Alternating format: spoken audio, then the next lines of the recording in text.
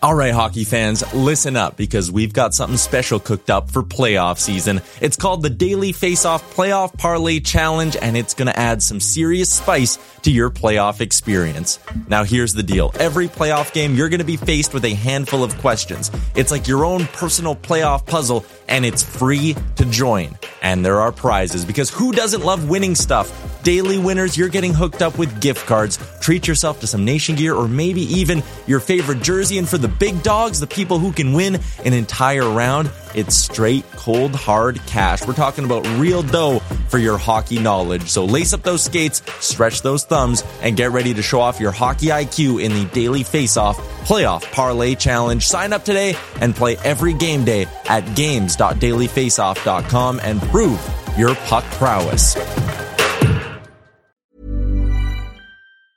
I'm Sandra, and I'm just the professional your small business was looking for. But you didn't hire me because you didn't use LinkedIn Jobs. LinkedIn has professionals you can't find anywhere else, including those who aren't actively looking for a new job, but might be open to the perfect role, like me. In a given month, over 70% of LinkedIn users don't visit other leading job sites. So if you're not looking on LinkedIn, you'll miss out on great candidates, like Sandra. Start hiring professionals like a professional. Post your free job on linkedin.com/achieve today.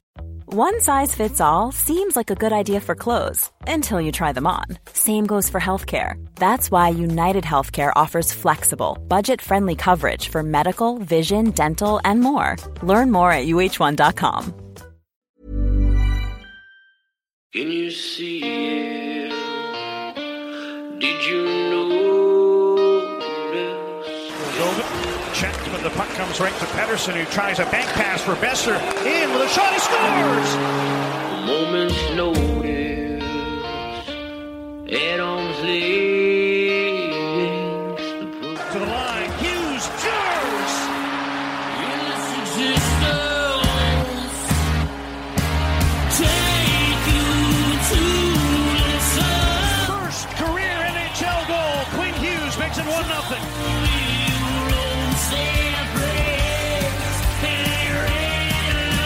Quinn Hughes beat reporter here. Like, I won't cover the Canucks. Yeah. I cover Quinn Hughes and what he's doing to the Canucks.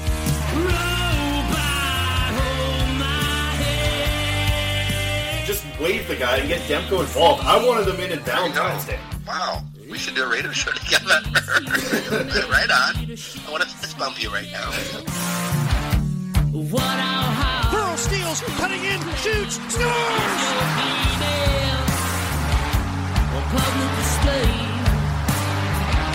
They slayed the dragon! Don't waste all the good stuff on the off air. Let's go.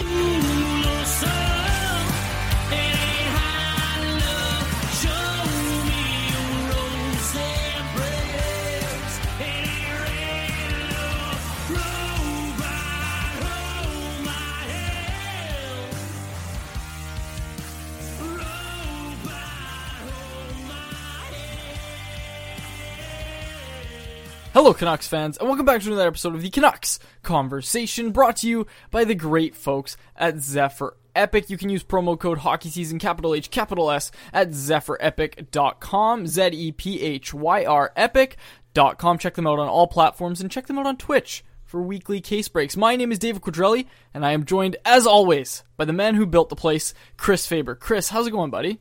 I'm doing good, man. Picked up some cards the other day from Zephyr Epic, actually, myself, and guess what rookie card I ended up pulling? No, did you really? Take a random shot in the dark. Well, it's got to be Höglander, right? It wasn't Höglander. It was older packs, and it was actually a rookie card of Adam Gaudette, believe it or not.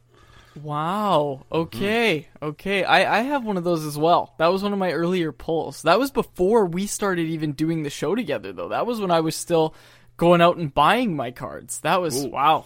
Yeah. Paying too much, going to London Drugs, you're not getting the Zephyr deals, you're not getting the promo code. That's not good talk right there. But yeah, I mean, I've been saying this, and I think I've said this for a long time, even before Zephyr came on as a sponsor of the show, and now they're the presenting sponsor of the show. We love working with the folks at Zephyr, but is there a better feeling than getting back into opening up sports cards? I opened a lot of Pokemon cards when I was a kid, a lot of Yu-Gi-Oh cards when I was a kid. We've talked about this in the past, but opening cards now, specifically hockey cards, and I think this might be the same thing for you with baseball, but like when you do pull that young gun with a Canuck on it, like it doesn't matter who it is, if it's Guillaume Brisebois, Oldie Levy, or even like the big one now is Niels Höglander, like if you pull any of these cards, it's really hard to beat that feeling from a pack that normally costs you like $5 to $6, right? Like it's really hard to beat that feeling.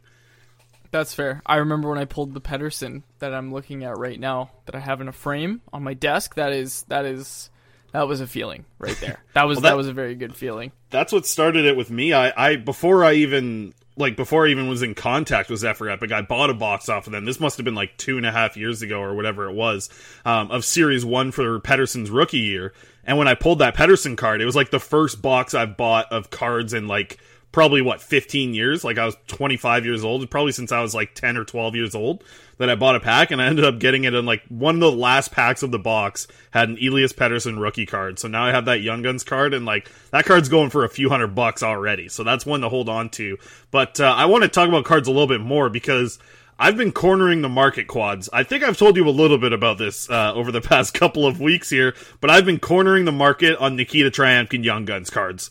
I've bought about probably 12 over the past 2 weeks. They're only going for like $4 to $6 on eBay right now, and that's like including shipping. So I'm buying stock while it's low, and you know I've been doing the same on Olli Juolevi. Every time I see a Juolevi card for under $5, I'm buying that Juolevi rookie card. So I'm looking at it on my left right now.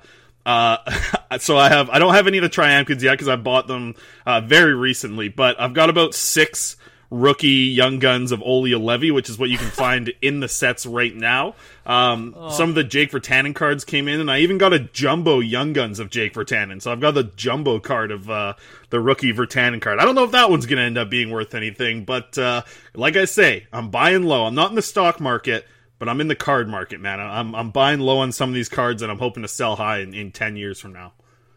Wow. If your Nikita Triumkin card goes up in value, like at all, I will be shocked. I will be very impressed with that buy on your part. Even if you make like $5 off it, that's, I don't know, Chris, that's gonna be pretty impressive. But enough card talk. Everybody should go to ZephyrEpic.com, go buy yourself some cards, and join in on this conversation with us. Tweet us what you pull. We'll have a lot of fun with that. But one thing we wanted to say, Chris, off the top of the show is today, Canucks PR, with Jeff Patterson, of course, announcing that the new Botchford Project candidates have been announced. The 3 candidates being announced. We've got Lachlan Irvine. I'm trying to do this off memory. Clarissa and Arash. I don't know his last name off the top of my head. I just followed him on Twitter today from Pucks on Net. Congrats to all 3 of them. I'm going to let you take it here because I know you know Arash's last name and I do not. I'd have to look it up. But congrats to all 3 of them. All lovely candidates to be picked. And I'm pretty excited to see them all come through the press box at Rogers Arena. Oh, yeah. So stoked for Lachlan and Clarissa. Obviously, you and I have a good relationship with both of them. Clarissa has been doing amazing work ever since she made that TikTok, or forced Elias Pettersson to make the TikTok. Ever since she's done that, like, I messaged her today, and it was like, you know, like, she does a lot of fun stuff on Twitter, right? Like, everything she does on Twitter just seems to be fun. She's having fun with so much of it, but there's a lot of work that goes into that. Like, you know, it is fun to just make TikToks, and yeah, maybe some of them take a few seconds, but like, it's a long road to be able to put out that much good content, and props to Clarissa. She 100% deserves to get that opportunity, and her story's gonna be so much fun to see come together. Lachlan was a no-brainer for me. I've, you know, spent a lot of WHL Giants games with Lachlan last year before the pandemic shut everything down. We actually had a class together at BCIT, a part-time class, and that was a lot of fun getting to know Lachlan.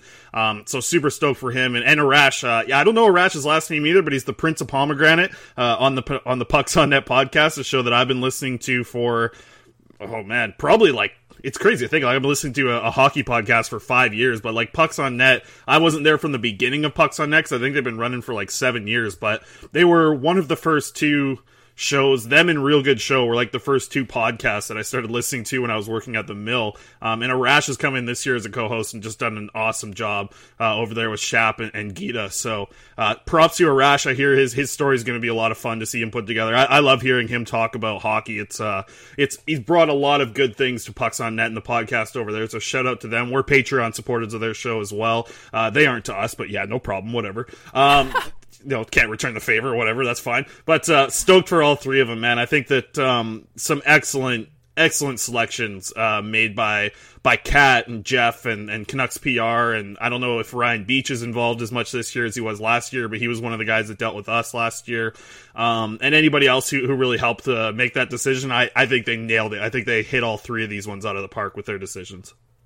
Yeah, absolutely. It's going to be fun to see them in the press box, right? Like, that was you and I last year, Chris. You know, I was the first, not a big deal. Just like to point that out every time it gets brought up. But, it was really cool going into the press box. And now, man, they're not even going to the cramped press box. They're going to the Encore Lounge. Like, the setup we have now is much nicer than the actual press box. Like, I'm honestly, I'm gonna miss that next year and all the years after that when we're back in the regular press box. Like, it is cramped up there. You're like really close to everybody, and I was a germaphobe before COVID, and it's gonna suck going back up there. But you also can't really complain too much about it. It's nice to be in the Encore suite right now. Yeah, I can't wait to get back to the press box, or the regular press box, so I can be even closer to hear Thomas Drance whine about the games. That's going to be a lot of fun, because I'm already pretty far away from him here. I can still hear him the whole game. If he's not tweeting away at people on Twitter, God, I don't know how that guy does it. But yeah, I mean, like, these three are going to get a huge opportunity. Unfortunately, like, there was a lot of things that I think you and I loved about being able to just go in the locker room, see pregame, take all that in. I hope that their experience is not tainted so much by the fact that COVID's going to not allow that to happen. I mean, like, dude, like, I got like a 5-minute one-on-one with Elias Pettersson where we just talked about Jason Botchford, like, outside the locker room that day. And, like, that was, like, I don't really talk about that moment so much, but, like, that was a crazy moment for where I was at in my career in media anyways, and like getting that opportunity. I'm still mad no one took a picture. That would have been the profile picture for a long time moving forward. Me and Petey just talking out in the hallway by the locker room there. That was awesome. And just being able to learn from everyone that day, like, be around Jeff and Tom and everyone that was there last year, and to just kind of be able to take everything in from those guys and learn a lot. I think Lachlan's got a bright career. I love the work that Lachlan's putting out. What he's doing with our buddy and fellow Botchford recipient as well, Cody Sievertson on the Crease Cast. Like, they've done a great job, I think, of redoing that show and relaunching it this year with Cody as a co-host. And Lachlan's gonna write a hell of a story that I'm 100% sure is gonna be on goaltenders. So I'm sure you're gonna love that one too, Quads.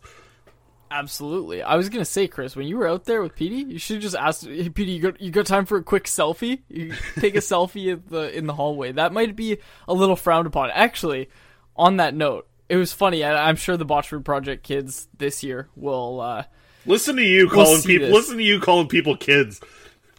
Okay, sorry. Okay, they're not kids. I guess Clarissa's younger than you, though, right? Clarissa, you can call a kid, I guess. No, Clarissa's older than me, dude. Really? I thought she was younger than you for sure. No, I think she's older than me. I'm pretty sure. I'm not sure. I think I'm probably the youngest, to be honest with you. I don't think there's anybody that's been younger than me, so it's kind of ironic I called them kids, but I meant everybody. We're all kids when we go through the Botchford Project. But anyway, now I lost my train of thought. Yes, okay, what I was going to say is in your itinerary, it's like, tells you attire. It's like, don't wear a jersey. So obviously there's been a precedent for that, not at the Botchford Project, but with somebody like in some sort of media mentorship program of somebody just showing up in a jersey in the press box, which honestly, that's hilarious to me. Like, I could not imagine wearing a jersey to a Canucks game anymore. Do you not know why that happened? No, why'd that happen? Well, being BCIT students ourselves, apparently BCIT students used to be able to somehow get access to certain games, and I guess that one person was wearing Canucks jerseys to their access in the media box as a BCIT student. And this had to be years, probably, I wouldn't say 10 years ago, but it's definitely been a handful of years for sure. Actually, it might be a good conversation to have with one of the hosts from Pucks on Net, Ryan Schapp, who I believe was at BCIT around that time. So yeah, I think it's BCIT students to blame, I believe, for that rule of not being able to wear jerseys in the press box, and the fact that they had to make that a rule because apparently it's not obvious enough. That's amazing. Oh, that is so funny. Okay, well, okay, good to know. I'm glad you were able to tell that story. We have some actual Canucks talk to get into, Chris. Oh, yeah. We spent the first 12 minutes talking about cards and the Botchford Project, so let's jump into it here. We've got some actual Canucks talks. Chris, the Canucks came back. Expectations couldn't have been lower, and they come back and beat the Toronto Maple Leafs 2 games in a row, Chris. And by the way, it was in pretty decisive fashion in the second game. And man, holy smokes, you just look at this team and you see like, okay, these guys went through hell and back just a week ago. And there was guys that couldn't get upstairs, and now they're playing games, and it's just, the respect level that you have for these players definitely goes up when you kind of hear what they've been going through, and you see how they're performing now that they've come back from this. It's just, there's almost no words for it. It's just, it's remarkable to see what they were able to do against the Maple Leafs. And yes, they needed those extra days off, and we've talked a lot about JT Miller and him saying what he said and how that was necessary for this hockey club and that it's going to help them in this playoff push. I'm doing air quotes as I say that because there's still a long way to go, but they're in a legitimate spot right now. Yeah, they are. I mean, it's in reach, right? I mean, it's in reach to see what the other teams ahead of them have been doing over the past few weeks while the Canucks were not playing. It is in reach, and I think like one of the crazy things was like, do you remember? So before the first game on Sunday, I believe it might have been Saturday, it might have been Friday, but Tyler Myers spoke to the media, and like he was like laughing, like laughing in like almost like a crazy laugh, like evil laugh way of looking back at. They're like, oh, what kind of symptoms did you have? Like what were the symptoms that you had over the time that you were infected with it? And he was just laughing. He's like everything. Like he literally had like every single symptom, all these different things. And to think that like within 24 hours or 48 hours of him giving those comments about, kind of just going through hell of what he did to play over 30 minutes, like, shout out to Tyler Myers. I know he doesn't get a lot of praise on this show, but what he's done over the past couple games and playing 52 minutes over these 2 wins, that's a lot of ice time for a guy who's been in some tough situations, had to block a lot of shots, play in the penalty kill. He was doing 3-on-3. He sets up the Horvat goal. Like these players, yeah, they're definitely coming together, and there is obviously there's got to be like a mental boost just being the fact that they're back on the ice, right? And I wonder how long that lasts, but this feels like something that could spark a team to really get on a roll. But I'm still looking at the schedule, right? It's something that we talked about for basically the last 2 weeks of the show, is like the schedule's still extremely hard, right? Like the Canucks are going to have to rotate players in to this lineup to keep everyone fresh and healthy, because they're going to about to get in some games where they like some weeks where they have 5 games in a week, 4 games in a week, back-to-backs every single week for the rest of the season. Like it's about to get a lot harder than the roses that we've been smelling over the past couple of games here against the Toronto Maple Leafs. So it doesn't get any easier, but man, they blew my expectations right out of the water. And I think I even said it on last episode of the show. I was like, I'm hammering the Toronto Maple Leafs on the bet line, right? I was going to definitely take the Toronto Maple Leafs. I didn't actually bet on the Leafs in the first period when the Canucks were down 1-0 on Sunday. I put a little tenner down on the Canucks coming back to win at plus 550. So that 10 turned into a quick 65 pretty quick. I was pretty happy with that bet. I know this isn't the betting segment right now. Shout out to our friends at Oddshark, but nice little comeback win at the plus 550 for me on a $10 bet. I'll take that. Wow. Yeah, Elliot Friedman on Sportsnet was pointing out that game on Sunday night with the Canucks, that was the biggest underdog from a sports betting perspective since 2006 in the NHL, and I don't know who the team was, but that's what Elliot was saying, and holy cow, it was just to see them come out and perform the way they did. It was just, Braden Holtby was huge in that game, but that was part of the storyline, right? And part of the storybook finish was that Braden Holtby, this guy who I was ragging on last week. Do you remember we were talking about this and we were saying there's one goaltender out, we don't know who it is yet, and I said, if it's Braden Holtby, try and remember what this team looked like with Braden Holtby in net before they had COVID. Now imagine what they're going to look like with Braden Holtby in net after having COVID, and I was expecting a bloodbath, and it wasn't even like they played okay. They played okay in front of them. I'm not trying to rag on the Canucks team defense here, especially after what they went through, but Holtby stole them that win on Sunday night. Like, when you look at the amount of high danger chances he had to stop, it was a textbook game stolen by a goaltender. And if that was Thatcher Demko in net, I'd say, okay, I was kind of expecting that. If they were going to win on Sunday, I knew it was going to be Thatcher Demko that had to steal it. I did not think that Braden Holtby was going to steal them that game. He hasn't really stolen them a game this year, Chris. He's held them above water at times, but he hasn't really stolen them a game. And on Sunday night, he did just that, and he followed it up with a pretty darn good performance on Tuesday night as well. Yeah, I mean, to see what he did coming back from it, and, over the 2 games here, he's got a .937 save percentage. He's faced 79 shots. I mean, that's no easy workload for a guy who's coming in and, basically having to face 40 shots a game. Not only 40 shots a game like against the Ottawa Senators, but against the Toronto Maple Leafs, who have some really good shooters. And yeah, he was tested a lot. I mean, it felt like when he made that incredible save on Sunday there, the Dominik Hasek poke check into the roll, like, that was unreal. At that point, I feel like everybody was going on and betting on the Canucks that they were going to go and win that game. But, it was just great to see them back on the ice, and, like, for at least, like, the 2.5 hours of watching the game, just being, like, involved in watching the Canucks play again was just such a great feeling. I mean, there's been, like, we've talked about it a lot, that it's like, I don't know if these players should go back and play, like, it's going to be tough, but, like, it isn't our decision to make that, right? Like, the players would be able to just not play if that was really how they felt, right? Like, I feel like they would be able to do that. Like, I don't think the NHL is holding a gun to their head and forcing it on the ice. Like, maybe to a certain level, there's something along those lines, but there isn't the point of, like, you have to play or you're banned from hockey for the rest of your life. Like, these guys do want to play. Like, and it's been hard to kind of listen to them say that, because, like, from an outside perspective, it's like, wow, like, how? Like, how do you guys want to get back and play after what you've gone through? Like, this is horrible what you guys have dealt with. Literally a week ago, guys were just, like, in horrible situations with COVID. I mean, the team had a horrible outbreak, and the fact that they're back on the ice, like, it is surreal to just think that they're back to playing games and now winning games against the best team in the North Division. Yeah, exactly. And I want to push back a little bit on that, because they didn't want to play as early as they were going to be asked to. Yeah, and, good point. The schedule does still suck, but, as soon as JT Miller's available to media again, I'm going to ask him, because the last time he spoke, he said he's not even thinking about playoffs.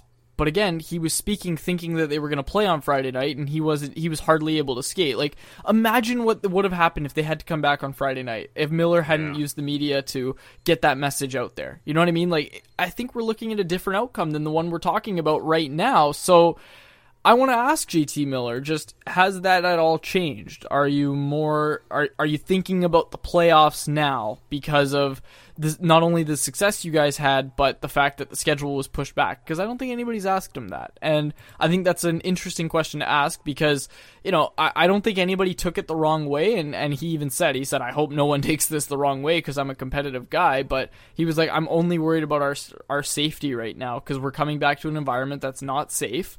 And I'm not worried about the playoffs at all. And, you don't really hate that answer from JT Miller, but I'm curious to see how that's changed at all, or if it has changed at all. So that'll be a question that I want to ask JT Miller for sure on the next Zoom availability. Yeah, absolutely. It'll be a great time to ask him. I mean, let's go back to the first game and just talk about Bo Horvat for a second, right? I mean, he puts up 2 goals and an assist, obviously scores the overtime winner to get them over the hump there. From your captain, I mean, we all talked about it, after JT Miller came out and spoke to the media about that kind of leadership that he brought off the ice, right? To have his boys back. Then you look at what Bo Horvat did on the ice. Like, that's another prime example of leadership from what you saw Horvat do on the Sunday game, where he played under 20 minutes, actually, in total. That's including overtime.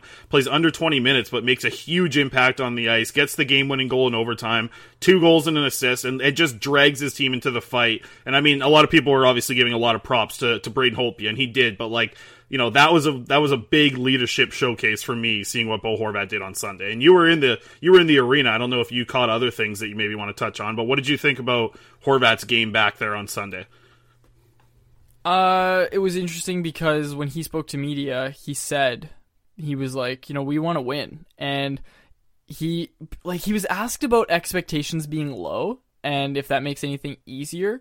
And I think he took it as, people think they're going to suck and they're going to get steamrolled, but, like, he took that personally. You know what I mean? Insert Michael Jordan meme, but he took that personally, it seemed like. And he wasn't taking it as people feel sorry for us and think we're going to get steamrolled. He took it kind of as a way of, while people think we are not only tired, but think we suck. Like that was kind of how he made it seem when he spoke about it, because he said, people think we're going to get steamrolled. That just adds fuel to the fire for me. And, you can say that, but then to go out and have the performance that he did, that's just the sign of somebody who really meant it when he said that. And props to him, man. Props to Bo Horvat. That was one of his, these last 2 games have been some of his best performances as the Canucks captain, for sure. Getting the game winner, tying the game up, or I guess Höglander tied it up in Tuesday's or Sunday's game, but you get the point. It was a great performance for Bo, especially after saying what he said. And then post-game, he came out and said the same thing. He's like, yeah, we're here to win, and that's what we're going to do. So, you like to see that swagger. And again, you saw it last year with JT Miller, right? When they were asked about Boston and what's it like to beat a team like Boston. And JT was like, I don't know why I'm getting so many questions about Boston. Like, we're a good team and we need to have that swagger about us. And it was like, it almost felt like a turning point of the season last year, Chris, because the Canucks really did start to play with more confidence after that. And then they carried that into the bubble. I'm interested to see how Horvat's similar comments and similar kind of performances where he kind of takes over a game, see how that impacts the team going forward. Because, we talk about it, right? With hockey teams, you usually see kind of an inciting incident before things start to really turn around. With the St. Louis Blues, obviously there was the fight and they went to win the cup. I'm not saying the Canucks are going to go win the cup, but maybe something that they all rallied together is, wow, we all got hit by this super virus and all our families got taken out of commission for a week. Like, that sucked, but they all went through it together. You know what I mean? And they're all coming back now. And, I'm not trying to point fingers at anybody, but yeah, I don't know. Like, I'm going to save that part. I was going to say something, but I'm not going to say it on record. But yeah, it's been interesting to kind of see how the teams kind of rallied around each other. And, even Quinn Hughes last night saying the same sort of thing of, I think we're a really good team and I think we could do something here. Like, if you're a Canucks fan, that's exactly what you want to hear right now. And I'm sorry, even as media, I know we're not fans, but man, you don't want to cover a team that's just on its way to a death march. You know what I mean? Like, where are they going to pick in the draft lottery? How's the draft lottery going to go? I don't want to cover another draft lottery, Chris. I want to cover a team that's making the playoffs every year. I want a team that's excellent. That's what this city deserves. That's what these fans deserve. I'm sorry, but you need to hold the Canucks and hold everybody else to a higher standard than what's been in this market for the last couple of years. I don't want to go off on a tangent, but I will say that you should be demanding success when it comes to year 7 of a management regime. Well, absolutely. And I think that's the thing. A lot of people want to give Jim Benning props right now, especially after 2 games and with a banner about to be flown around Rogers Arena calling for his firing.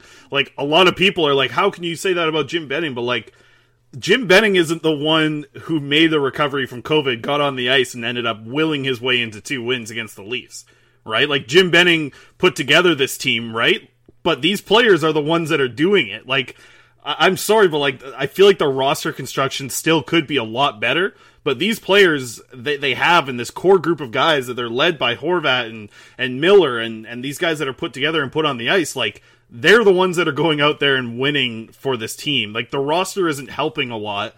These guys, just the core that you have here is so good that you need to build around them the right way to support them and not drag them down. And I think that's the thing that a lot of people are just mad about with the situation, and probably why there is a Fire Benning banner being flown around, I believe today as we're recording this, in an hour or so. That's the tough thing to see, because these players are just, they went out there and just gave a hell of an effort, man. That was, I know a lot of people are saying that was one of the biggest wins in regular season history. It doesn't cross the Sedin night for me or anything like that, but it does remind me of certain other big moments that the Canucks have had, like Game 8, right? The Game 8 game against Boston Bruins. It reminds me in a similar way to that, but so many differences, obviously, with what the situations that the teams were in at the time. But, it's a similar regulation win like that, I guess, for, an impact that it made. But, yeah, just so impressive by what the players went out and done. And I don't think people were doubting them, but it was just, it felt so impossible that they would be able to go back and recover and do this, right? It just felt impossible, I think, to me. And And I'm just blown away with what they were able to do over these past 2 games here, with just an extreme effort level from all the players that went out there and played. Travis Hamonic, like averaging 24 minutes a game over the past 2, like way to step up by a guy like him and other players. Like I guess the one player that I wanted to ask you about too, who I think has been the best Canucks skater over these past 2 games of them coming back, is Nils Höglander. Like, I think he has been absolutely excellent over the past 2 games. I don't know what you have to take on him, but, only averaging 14 minutes over those 2 games. He's not playing a ton. Like, compare that to Brock Besser, who's playing 20 minutes a game over the last 2, Horvat 20 minutes last 2, even Brandon Sutter playing more minutes than Nils Höglander. But, like, what have you seen from him in these 2 games back? Because this is an impressive game from the 20-year-old. Oh, for sure. Höglander's been great. And, I'm not trying to Damian Cox it here and say, oh, the rest helped him. But he did say that he didn't really have any symptoms and he just tested positive, and he was one of the lucky ones that didn't have any symptoms. But we saw what Nils Höglander looks like when he's well rested, right? Like, he came into the start of the season and was on a torrid pace. I don't want to say he was slowing down, but he was looking a little worse than he did at the start of the year, for sure. He's had a huge impact. Like, his point totals don't show the full impact he's had on this team this year, Chris. But, he has a week off or 2 weeks off or whatever it was, and he comes back and all of a sudden he's playing great. I don't think that's a coincidence. I think you're going to see, especially for a young rookie like Höglander, we saw something similar with Pettersson where he started to slow down in the second half of his rookie year. You're going to see a guy who, when he's at his best and when he's well rested, he is playing some seriously good hockey. And I think we're just seeing that with Höglander right now. And again, I'm not trying to Damian Cox it and downplay what these players went through, but we do know that Höglander was one of the ones that didn't show any symptoms and just tested positive. So, right. Do with that what you will. But I'd like to think that because of that, he's a little more well rested. Yeah, and I just think that the way that the situation that he's in, like 20 years old, this kid turned 20 in December, right? Like, he is a fresh 20-year-old kid. And I texted you this the other night. I was going to write an article about it, but I've pivoted it to something else that I'll tell you about after the show. But this is the second COVID outbreak that he's gone through, right? Like, there was a massive one in the SHL, specifically his team, right? Like, Regla over there went through a COVID outbreak. He was able to stay healthy. I was texting him at the time, and he was able to stay away from the team and be healthy. But they had, I think it was something like 14 guys total throughout the organization that they ended up testing positive for COVID. They had to shut down for a couple of weeks. So it's like, Nils Höglander is a 20-year-old. He's like, oh, I've gone through this already. Like, this season, like this past fall, not even 6 months ago, he was going through another COVID outbreak. So to see him go on the ice and just go out there, like, we heard so much about it. We talked about it. We talked with him about it. Like, his love for hockey is just, it's so high, right? And I think that's what, I've talked about this lots on the show in the past couple of years, really, but like the way that the Canucks have drafted, I think over the past, really since the 2017 draft for me, was like, the guys that they're drafting are just absolutely obsessed with hockey. Like, they're obsessed with hockey. Every prospect loves hockey, right? Like, every prospect loves to go to the rink and score goals. But the guys that are obsessed with it are the guys who are going to be able to get better and continue to progress through their young ages and just be better hockey players. And the Canucks have drafted these guys who are obsessed with hockey, in the guys like Nils Höglander and Vasily Podkolzin, Elias Pettersson, Quinn Hughes. These guys they just eat, breathe, and sleep hockey. So I think having this guy in, it's kind of like the safe spot for him to get away from this. This is the second outbreak he's gone through. The second outbreak on a different team in one half calendar year, that he's gone through this kind of situation. And at 20 years old, he goes out there and is playing what I believe is some of the better hockey that I've seen from Höglander all season long in those 2 games. I mean, he's leading the Canucks in expected goal share from what we've seen over the past 2 games. He's been doing it all season long. His possession numbers are through the roof. It's great to see him having a good year, but just to look back at that, it's like, and I think I texted you at like 3 a.m. I was like, damn, Höglander's gone through 2 of these now, right? Like, that's a really tough spot for a 20-year-old to be in, and just so impressive and such a mature showing from him over the past couple of days and few weeks, really.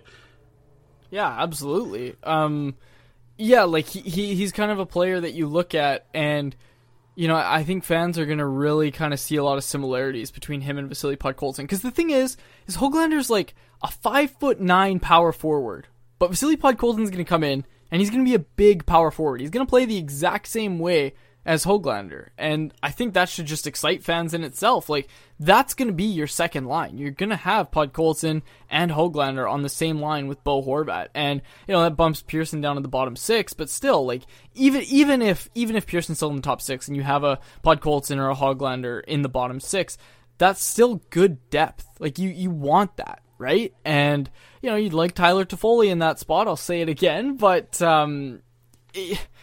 it's going to be good for fans to kind of get a look at Vasily Podkolzin. I think that's the main thing. I know we're getting ahead of ourselves here, but that's the main thing that we're going to be covering at training camp is how does Vasily Podkolzin look?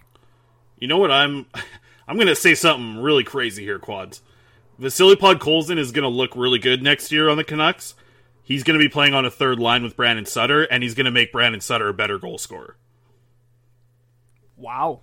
Hot take. So Canucks don't have to go out and get a third line center because they have Vasily Podkolzin coming. Is that what you're telling me? No, Brandon Sutter is going to be the third line center, and they don't have to go out and get anyone because Brandon Sutter is going to sign a 1-year deal with the Canucks, probably at $2.5 million.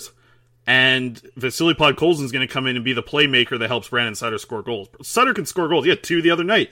Obviously one's an empty netter, but he can score goals. He's got a good shot. He just can't make passes. I'll tell you what, Vasily Podkolzin has been playing with Ivan Morozov, who can't string a pass together all year long for him. Podkolzin's playing with guys in the KHL that can't pass. He's perfect fit for jumping in and playing with Brandon Sutter. And I would love to see him on a line with Bo Horvat, and I'd love to see him on that line with Horvat and Höglander. But with Tanner Pearson's extension, I don't see Tanner Pearson coming out of the top 6 as soon as next season. Like, I think that they're going to see what Vasily Podkolzin did in Russia, and I think that the idea that he can be a top 6 player that a lot of scouts have, and a lot of people believe that, a lot of people that watch Podkolzin say, yeah, there's top 6 talent there. I think that's not going to be shown in the first year just because the Canucks have seen, like, oh, look at what he's able to do in a bottom 6 role, right? Like, look at what he was able to do with Sky in a bottom 6 role. He played 4th line minutes. He'll play 3rd line for us, and he'll be a bottom 6 guy who holds well in his own zone. And he's going to do that. Like, he's absolutely going to do that. He's going to help the bottom 6 a lot if that's where Podkolzin is. And if you can find a way to just get another winger on that line, and heck, it might be Jake Virtanen. Like, the Canucks' 3rd line next year, coming out of training camp, I think it's a very possible thing to see Vasily Podkolzin on the left wing, Brandon Sutter at center, and Jake Virtanen on the right wing. Like, that 3rd line is maybe the first time in Brandon Sutter's Canucks career where I have been excited to see a Brandon Sutter line. Because of Vasily Podkolzin and Jake Virtanen bringing their skill set and the things that they do well to align with a Brandon Sutter who does still have some value. Not at $4+ million, but does still have some value as a 3rd line center on a team. And I think that his line gets a lot better if you surround him with a great playmaker like Vasily Podkolzin, who's going to just be ferocious on forechecks. And then you cue that in with Jake Virtanen, who can, just do Jake things, leave the zone early, try and get 2-on-1s and 3-on-2s, and be able to just rip shots and try and go to the net hard. Maybe Jake, like, I've always thought that Jake Virtanen would be a better player if he's on a line with a Höglander or a guy who's just giving her every single shift. Like, Jake he wouldn't just lollygag his way around the ice like we see him do sometimes if he was on the line and seeing what these young players are doing. Like, I feel like that would raise his game. So, yeah, for the first time, I think I'm plugging Brandon Sutter's extension back in, and I want just a 1-year deal. But I'd love to see it at 1.5. I don't think it's going to come in at that. I think it's 2.5 if Jim Benning's signing the deal. But if Brandon Sutter comes in around $2 million to play in your 3rd line on a 1-year deal, I'm actually kind of fine with that right now. And I would not have been thinking that I would be saying that at the start of the season.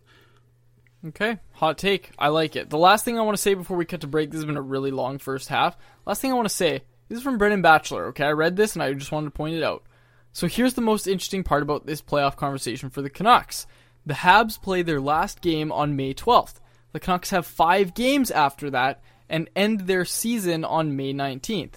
So whether they make the playoffs or not, and assuming Calgary doesn't mount a serious push, the Canucks could be playing meaningful games all the way until the last week of the season. They just have to stay within 10 points of the Canadiens to make it happen. And if you want to assume that Calgary does find a way to fight back in the mix, 4 of those 5 games after May 12th are Canucks versus Flames. So they have a chance of being meaningful in that regard too. I never would have thought it possible, but here we are. Now, Chris, those last 3 games against Calgary, I was talking last week about how those were going to be games that it was just like, who can put in less effort? You know what I mean? Because at that point, it was looking like both teams were going to be out of the playoff series, out of the playoff race. But now, Carey Price goes down for Montreal, and the Canucks have games in hand, and they're 8 points back, and they have 4 games coming up against the Ottawa Senators. I'm sorry, but after you win your 69th game in franchise history against the Maple Leafs on 420, that's just... it's written in the stars. Like, the Canucks are going to make a playoff push here. They're going to. They have to. After that win, come on. 69-420, it doesn't get any nicer than that. I know. No, it doesn't. Yeah, I mean, like, I thought that's what you were bringing up with the Batch tweet. Like, when you're like, oh, I got to bring some of the Brendan Batchelor thing. Because, like... no, not just that. I don't think it's going to get any better than Brendan Batchelor's tweet about the Canucks' 69th win on 420. No. And to see like what Wyatt wrote in the Armies last year with his little, weed jokes thrown in there. I tried to have some fun with the title on Tuesday's game. A lot of fun. 420 isn't what it used to be, obviously, but it's legal now, so you don't have to like protest it and do these big rallies and stuff like on 420 to celebrate it. But it was great to see them win that. And yeah, man, like the season ends on the 19th. That's my birthday, May 19th. That's my birthday. So if the Canucks end up making the playoffs on that final night of my birthday, I'll do it live on the show. And I said this if they were to win Game 7 against the Vegas Golden Knights, but I've mixed it up now that we got our friends at Mike's Hard Lemonade. I'll shotgun 12 Mike's Blue Freezes live on the show if the Canucks get in on the final day on my birthday, May 19th, into the playoffs. It's another long shot, but I'll do 12 shotguns of Blue Freeze live while recording a show, if that happens. Wow. Okay, I love it. That sounds like a plan. I'm very, very excited for that. So Quads will do 2 of them. Yeah, maybe. We'll see. I got the pump action here. I'm looking at it right now from our friends, the Drunk Engineers. Oh, yeah. Yeah, I got it. I got one. Maybe I'll bust it out. But let's cut to break, Chris. On the other side, we'll talk about a few more things. I completely forgot what you said you wanted to talk about, but there will be a prospect report. There will be a betting segment. Keep it locked. Keep it loaded on the Canucks Conversation. All right. You guys all know about Parallel 49 beer from our commercials here on the show, and now we have a new announcement. Hello, Peach Bod. That's right. It's not all about the Beach Bod this summer. It's all about the Peach Bod this summer. This one's an interesting one, folks. A sparkling peach ale. So you're getting a beer with peach flavor on it, but it's also high in carbonation. It's definitely a different one, and I highly recommend going out there and giving it a try if you're into a peach-flavored beer. And that's something, I'm pretty damn into. I got to get out and try it myself pretty soon here. I will report back on the show about this.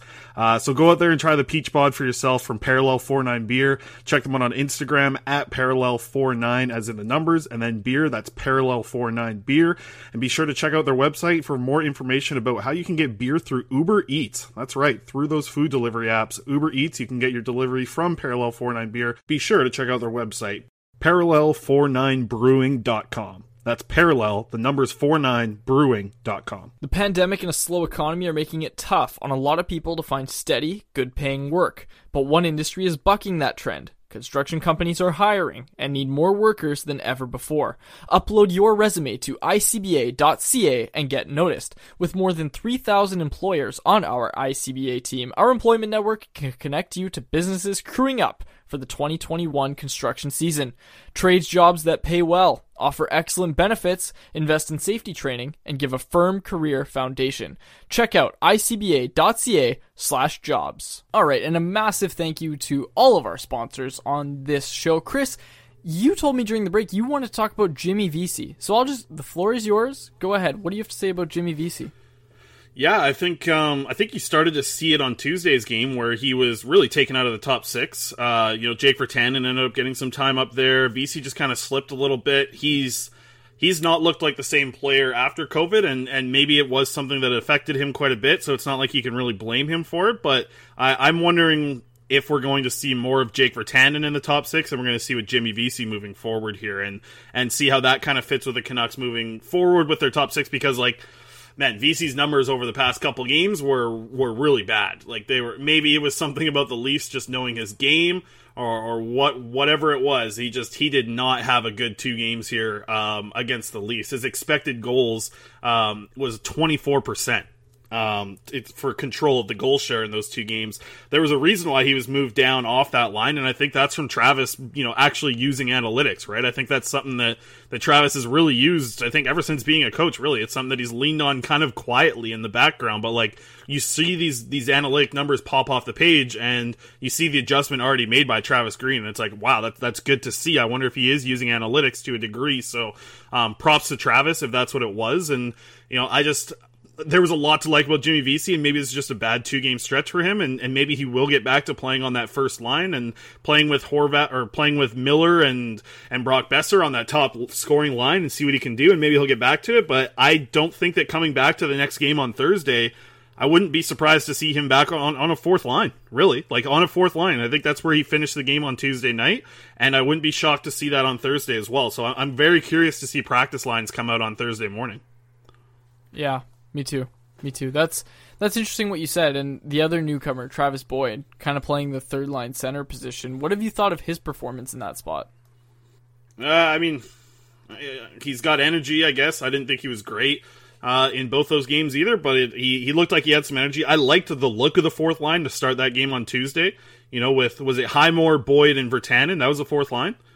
Yes. Yeah, I thought Virtanen played one of his better games in his return. Like, you always get these flashes of good games from Jake. Like, it's kind of always been said, you're going to get, 10 good games from Jake every year. You're going to get 5 great games from Jake every year, and the rest are going to stink, right? Like, it was one of those 10 that you got in the game when he returned in the second game against the Leafs. And, I just liked the way that 4th line felt. Like, seeing a Canucks 4th line without Jay Beagle or Brandon Sutter as the center really makes you just think of, like, this is the way the NHL's going, right? Like, get some energy guys on your 4th line who can help you on either special teams unit, and let them go wild on your 4th line when you match up against other teams' 4th lines. I think that's the way of the future for 4th lines, and yeah, it was nice to see Boyd. He's going to be at a low cap hit moving forward, so maybe he's the answer at 4th line center. So I guess we'll have to wait and see with Boyd, but I didn't think he impressed me very much. Like, similar to Highmore, neither really impressed me, but they both played a game and they got wins in those games. So, fine performance for them to start, but nothing impressive. Like, even Jimmy Vesey, I thought, had a much better start with the Canucks, and just nothing really stuck out for me about them being good. Like, they were solid 4th line NHL players to me from what I saw in the 2 games. Yeah, okay. That's fair. Yes, I think that's the correct analysis for sure. Chris, we should hop into a bit of a prospects report. I guess we went for almost 40 minutes in the first half, so there's one more thing I want to ask you, and we can make a bet on this. I don't know what you want to bet, but I think I'll let you even pick first. So looking at where the Canucks are at right now, what is it, 18 games remaining? 17 games remaining? 17, yep. Something like that. All right, so 17 games remaining. You got Brock Besser with 16 goals, Bo Horvat with 16 goals. I think you and I should make a little bet here. I don't know what we want to wager, but I'll let you pick first out of the 2, and I'll take the other one on who's going to finish the season with the most goals out of Horvat and Besser. Wow, that is. They're tied right now, right? They're tied right now. They've played the same amount of games. It's a good time to make the bet, I think.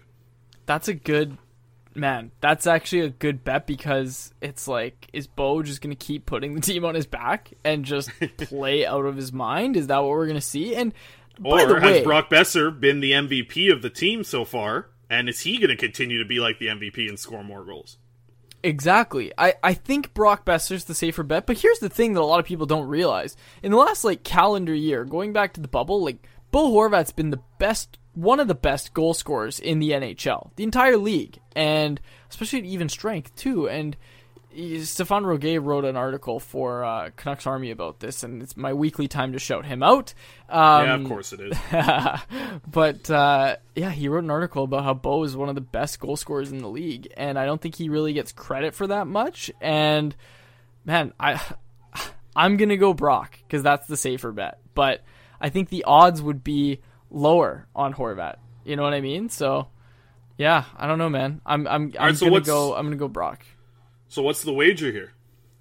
Oh man, I don't want to make an actual bet on this. I think hear how not passionate I am about my pick here? I don't know. It's going to be close. Then let me pick. Okay, sure. All right, I'll take Besser. I think Besser's going to finish with more. Well, I'll take Besser too then. What the hell? I'll take Horvat then. I'll take Horvat in this bet. Let's make it, I don't know. What could we both use and it's not over $50? Stubbs and MLB The Show. You gotta buy me a Stubbs PlayStation in the show? gift card. Yep. Bro, maybe I should just give you... I should just give you some of these cards that I've been pulling lately. Like, the cards that I'm pulling are ridiculous. I'll buy 5 of these packs that are 1,500 coins, and I'm pulling... Anyways, I'm not going to get into this. Nobody cares. Yeah, please don't. But anyways, my pulls have been ridiculous. All right, let's go $25 PlayStation card for you or Xbox card for me. We'll bet on that. Deal. Okay. You got a deal. So I've got Horvat. You've got Besser. Yeah. Okay. Does the bet get washed out if either player gets injured or no? Ooh. No, I don't think so. Okay. I don't think so. Whatever they finish with is what your they bet finish sounds with. a lot better then because Bo just doesn't get hurt. Knock on wood. I'm not, you know what I'm saying. But yeah, okay. All right, sure. Fair. No problem. All right, sounds good. I'll take that for sure. The other thing quickly, I just your opinion before I get to the comments and the prospect report. Do you think Pettersson's playing a game this year? Another game at the end of the season? Because I'm starting to lean towards I don't think we're going to see him. I was leaning toward I don't think we're going to see him, but the word on the street is that he doesn't need surgery and that he's going to avoid surgery. So I could see him coming back, man, for like a playoff push if they need him and they keep winning some games and he thinks he can help. I absolutely I think you see Pettersson come back. Or do you try and keep him fresh for playoffs? And it's crazy we're talking about this, but I was thinking he was going to be shut down for the season, Chris. But if they're in the playoffs, there's zero chance. Like, knowing Elias Pettersson, there is no chance that he's going to sit out of the playoffs if he can play.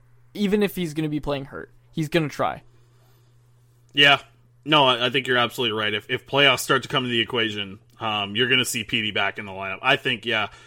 If they start to lose pretty rapidly here, when the schedule really starts to crank up, I think shutting them down is still the right decision. I know it's something that you've talked about weeks ago on the show, right? Like you were saying, if there's any risk of injury, going on into the future here and being elongated by coming back, then you should keep them out. I know you've been banging that drum for a few weeks now, and I'm kind of just getting on that train late here. But yeah, I mean, if they are in a playoff run, yes, but if anything, like if they're under 5% chance, if they start losing some games here, I think the best bet's just to shut them down and give some other guys opportunities. Like, when are we going to see Cole Lind?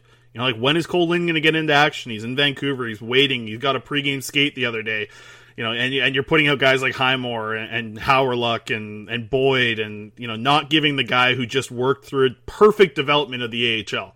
Or, like, maybe not perfect. Like, he didn't jump in and score 1 million goals in his first year, but he really developed over the years in the AHL, and it's a good development story to give him a shot this season. So I'll be curious to when we see Cole Lind in action as well. So I don't know. That's all I really got on that. That's great, but does Cole Lind help you more in an NHL game than Howerluck or Highmore? Like, does he? Do you think that? He might. He really might. It depends how his best skills translate to the NHL, right? Like, everybody saw what he did in junior, how he was a scoring machine. He scored at will. There would be games where he would just piss people off the whole game and then score 3 goals in the third period and Kelowna would win. Right? Everybody in Kelowna who's listening, and I know we got a good listenership in Kelowna. We're just looking at our cities lately. They all know this. I'm not breaking any news here. Cole Lind could just take over games. Then he got to the AHL, struggled at the start, but man, did he find his playmaking touch last season. And I think if he brings that to a line, maybe Cole Lind's playing with Jake Virtanen on a line. Maybe he's got a left wing of, who could really fit on the left wing with that? I don't know. Maybe Roussel if he's healthy, or even Jimmy Vesey. Like, what if Cole Lind's debut is on a fourth line with Jimmy Vesey and Jake Virtanen? Like, that line has a good chance of going out there and showing well. And heck, if they're just going to roll with what they have at center and you want to keep Boyd there, with Roussel's injury, McEwen's got to get a call here soon, right? Like, McEwen, the only reason that I could see him not being in the lineup right now is him having, problems with COVID that is just going on and continuing, because I don't understand why Zach McEwen's not in the lineup if that's not the reason. Interesting, yeah. Noel Brown's still on the shelf, too. He isn't right on the bench. Travis called it COVID-related reasons, so that's right. And just to add to the Cole Lind thing, I think that he is going to come in and play as a winger, but I do think the option's there for a center. But having guys that can take faceoffs, Brandon Sutter, Travis Boyd, Bo Horvat, JT Miller, all these guys able to play center, that's totally fine. And if you're going to have to see Lind on the wing when he comes in, that's still his natural position, right? That's still where he's gotten better at. And just my conversation with him a couple weeks ago was him talking about learning so much more about the defensive zone and little things like where forwards need to be when you're defending a rush that's coming at you, or where you need to be when you're initiating a breakout. Like, it changes so much when you move to center and have to learn that I think it's really taught him more about just how to defend as a winger too. So I think that his move to center, even if it doesn't work out and that's the position that he is moving forward, if he goes back to just playing the wing, I think this little stint at center is actually really going to help him with just defensive awareness. And that's something that he's talked about. Like, I wrote in the article, there were some quotes from him about the biggest thing that he saw this year compared to last year was how the game felt slower and how decisions were just like appearing to him, right? Like, he was able to scan the ice quickly and make a decision instead of scan the ice, pause, think about it, and then go. Like, he was able to just see and do and make good decisions this year. So I think that that's going to help him a lot if he does end up just coming in and playing the wing for the Canucks pretty soon here. Interesting. Okay, Chris, take it away, man. Prospect report, go ahead. Yeah, let's start with the Comets. There's a lot of stuff, and shout out Corey Hergott.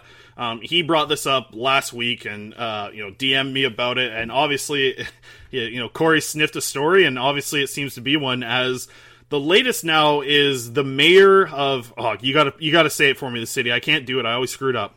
Binghamton. So the mayor of Binghamton, Richard Davis, told the newspaper there, this is his quote: "Now my understanding is that they are going to Utica," and this is him talking about the Devils, "and that the Utica Comets is going out west. One of the primary reasons that Utica was so attractive is a series of high-profile blah, blah, blah, blah, blah." The important thing is the mayor of Binghamton. I said it right there, right? Yeah. Perfect. So the mayor of Binghamton, he said that, from what he's heard, it sounds like the Utica Comets are going out west. A lot of people think BC. I'm not, I would love it. Don't get me wrong. I live 15 minutes away from the LEC. If they were to go play at the LEC, I would love that. Being able to have the Comets that close and be able to have that kind of access, that would be the best thing for me. But it's the AHL, and one of the big concerns in the AHL is travel to play games, right? This isn't an organization like the NHL team that has money just out the ass. They can't spend money out the ass. There's a lot of, there's a reason why the segment with Corey was called Riding the Bus. They are literally riding the bus to games. There's a lot of teams in the AHL around the the west coast of the United States, right? You look at all the teams in the California bracket who play 56 games, and it's just a different amount of games than the rest of the AHL. They end up having a lot easier travel, similar to what Utica had, right? Like, there's a lot of teams very close, clumped up in that Utica, New York, Buffalo area, where they were able to, be 45 minutes away from your opponent. That's a 45-minute road trip. That's a lot easier than if the Canucks come up here and they bring their Comets and change the name to whatever, and they play them at the LEC. I would love it. I think it would be great for fans, but I don't think that the organization, the Canucks, are willing to put that much money into their AHL team to have them, not have any close teams that they can go on bus rides to go play against. They're going to have to fly everywhere they go, right? Like, they're not taking a bus to Manitoba to play the Moose. They're not going and taking a bus down to California to play the Reign. Like, they're going to have to fly everywhere they go, and that's asking a lot, right? To pay for your AHL team's travel games, and I don't think that it's going to be in BC. I would love it. Like, anywhere. If it was Kelowna, Victoria, any of these cities that would be able to hold an AHL team, I just don't think it's going to happen due to the travel. But I do think that the Canucks are going to end up being somewhere in California, Arizona. I think, did Dollywall report that Salt Lake City was in the mix as well? Yeah, Salt Lake City sounds to be the front runner. But I just wanted to say, Chris, Coquitlam Comets. I don't know if you remember that or you know that Coquitlam lore, but junior hockey team. I think they disbanded in like the 60s or something. Only reason I know that is because the Express, when I was covering them, did a throwback night, and they wore Coquitlam Comets jerseys. So bring back the Comets, throw them in Poirier. You don't know this, but Poirier is like a recreation center and could not host an AHL team, but it hosts a junior hockey team. Regardless, the thing I wanted to say on this is, listen, the Canucks don't even want to pay their coach right now and their goalie coach, right? Like, Travis Green is a good hockey coach, and that has been relevant for a long time and kind of evident for a while, but when you come back and you win these 2 games from the Leafs, you talk about buy-in and buy-in from your players into what you're selling. I don't think there's anything more than what Travis has done. And honestly, after these 2 wins, it's just like, imagine trying to lowball your coach that you homegrown coach, started in Utica, did everything the right way, and you lowball him. And you're going to let him walk. It doesn't make sense, man. And I get, like, everybody says, oh, from a business standpoint, you gotta worry about how much you're paying him. But man, from a business standpoint, you're trying to sell tickets, and Travis Green helps the Canucks be a better team. And I'm sorry, but just letting him go when he's worked so well with this young core and got them to the playoffs and, got them pretty deep into the playoffs. The second round, that was higher expectations than anybody had for the Canucks last year. And, I'm not trying to jump the gun here, but depending on what he can do in this final month, this could seriously cement him as needing an extension. Like, they will have no choice but to extend him going into the playoffs. I want everything you just said 100% agree with, and I just think that, like, if it's not done already, what's it going to take? Like, is it going to take? Does it require him to go get the team into the playoffs? Like, is that what it's going to take to make this happen? Or do you just think that there has been enough discussions and it just hasn't come out yet? Like, those are the only 2 things that I can see really being possible. Otherwise, like, I don't know. They can't just let him walk. They really can't just let Travis Green walk. He will be snatched up in a second on a 5-year contract with somebody, potentially Seattle and maybe Calgary. Like, these 2 teams that the Canucks are going to play a lot of games against in the near future. I don't know. I think the more days that we see go by, the worse and worse it looks. And I think that if you're banking on the playoffs being the thing that saves his job, that's just such a far-fetched thing to have from what you've seen Travis Green do already. And I hate it. I'm with you. Like, get the guy signed already. Like, they really need to give this guy an extension. And I hope it's done behind the scenes. I really hope it's been done. I really hope it's done and we just aren't hearing about it, and maybe the Canucks are waiting for the perfect time to announce it. But it needs to be done. Absolutely needs to be done. And you see Canucks Twitter sometimes, they freak out about some things, and you're like, wow, people are really going too nuts about this. Like, people are crazy about the banners that's going on lately, the media coverage over the past week, people were freaking out on Twitter, but people are freaking out about this on Twitter about Travis Green, and they're right. They're 100% right to be freaking out about this situation on Twitter because it's very wrong. It's wrong that this guy doesn't have an extension. It's wrong that Ian Clark doesn't have an extension. Travis Green should be this team's coach moving forward. Yeah, absolutely. Okay, man. Well, time for a little betting segment from our friends at OddsShark. You're going to be the one carrying this one because I have no betting advice right now. I have not looked. Man. But people should be going to oddshark.com and checking out the latest betting trends, all the editorial content. Go check it out, oddshark.com. Chris, what's your betting advice this week? All right, I got a hot one for you. This might even be, like, OddsShark was asking me to write an article about it. This is how good this take is. Canucks right now to win the Stanley Cup. 15,000 plus on the bet line. So you bet $5, like I did this morning. $5 is going to return you $750. Boom. Wow. Book it. You got a $5 bill in your pocket, push it into your phone, and bet it. Bet it on the Canucks winning the Stanley Cup. If they go on a magical run, you will be thanking me now. $5 turns into $750. That's my betting segment for the week. Wow. Okay. I put the money down on it. I'm here for it. And by the way, Prospects Report, there's not much to talk about. The Comets are going to be back in action. They're playing right now, actually. I need to get to that game. But not much to talk about. There's not much going on around the world. Zlodyev's still in action. And then just some Comets stuff. But I'll be tweeting about it nonstop. So you can just follow me on Twitter for all that. Fantastic. All right, you heard it here first, folks. Canucks to win the Stanley Cup. I slipped.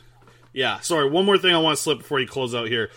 Fabian Lischel, or Fabien Lischel. I'm going to learn how to pronounce it when I talk to him. He's going to be a top 10, top 15 pick for sure in the NHL draft. I've liked a lot of what I've seen from him. He's in Texas right now at the U18s with Sweden. He was supposed to join us for the show today, but he got caught up with some stuff with Team Sweden. We're going to do the interview tomorrow on Thursday, and they'll have that out on the show on Saturday. But I tell you, I'm very excited for this one because this is the type of player that I see the Canucks going for. If the Canucks are picking somewhere from 10 to 14, I have a really good feeling that Lysel's up on their list. Luschel? I'm going to talk to him about it. It's the same way with Huglander. We learned how to pronounce it from him. So I'll ask Fabian on Friday when I do the interview, or Thursday, whenever I'm doing with him.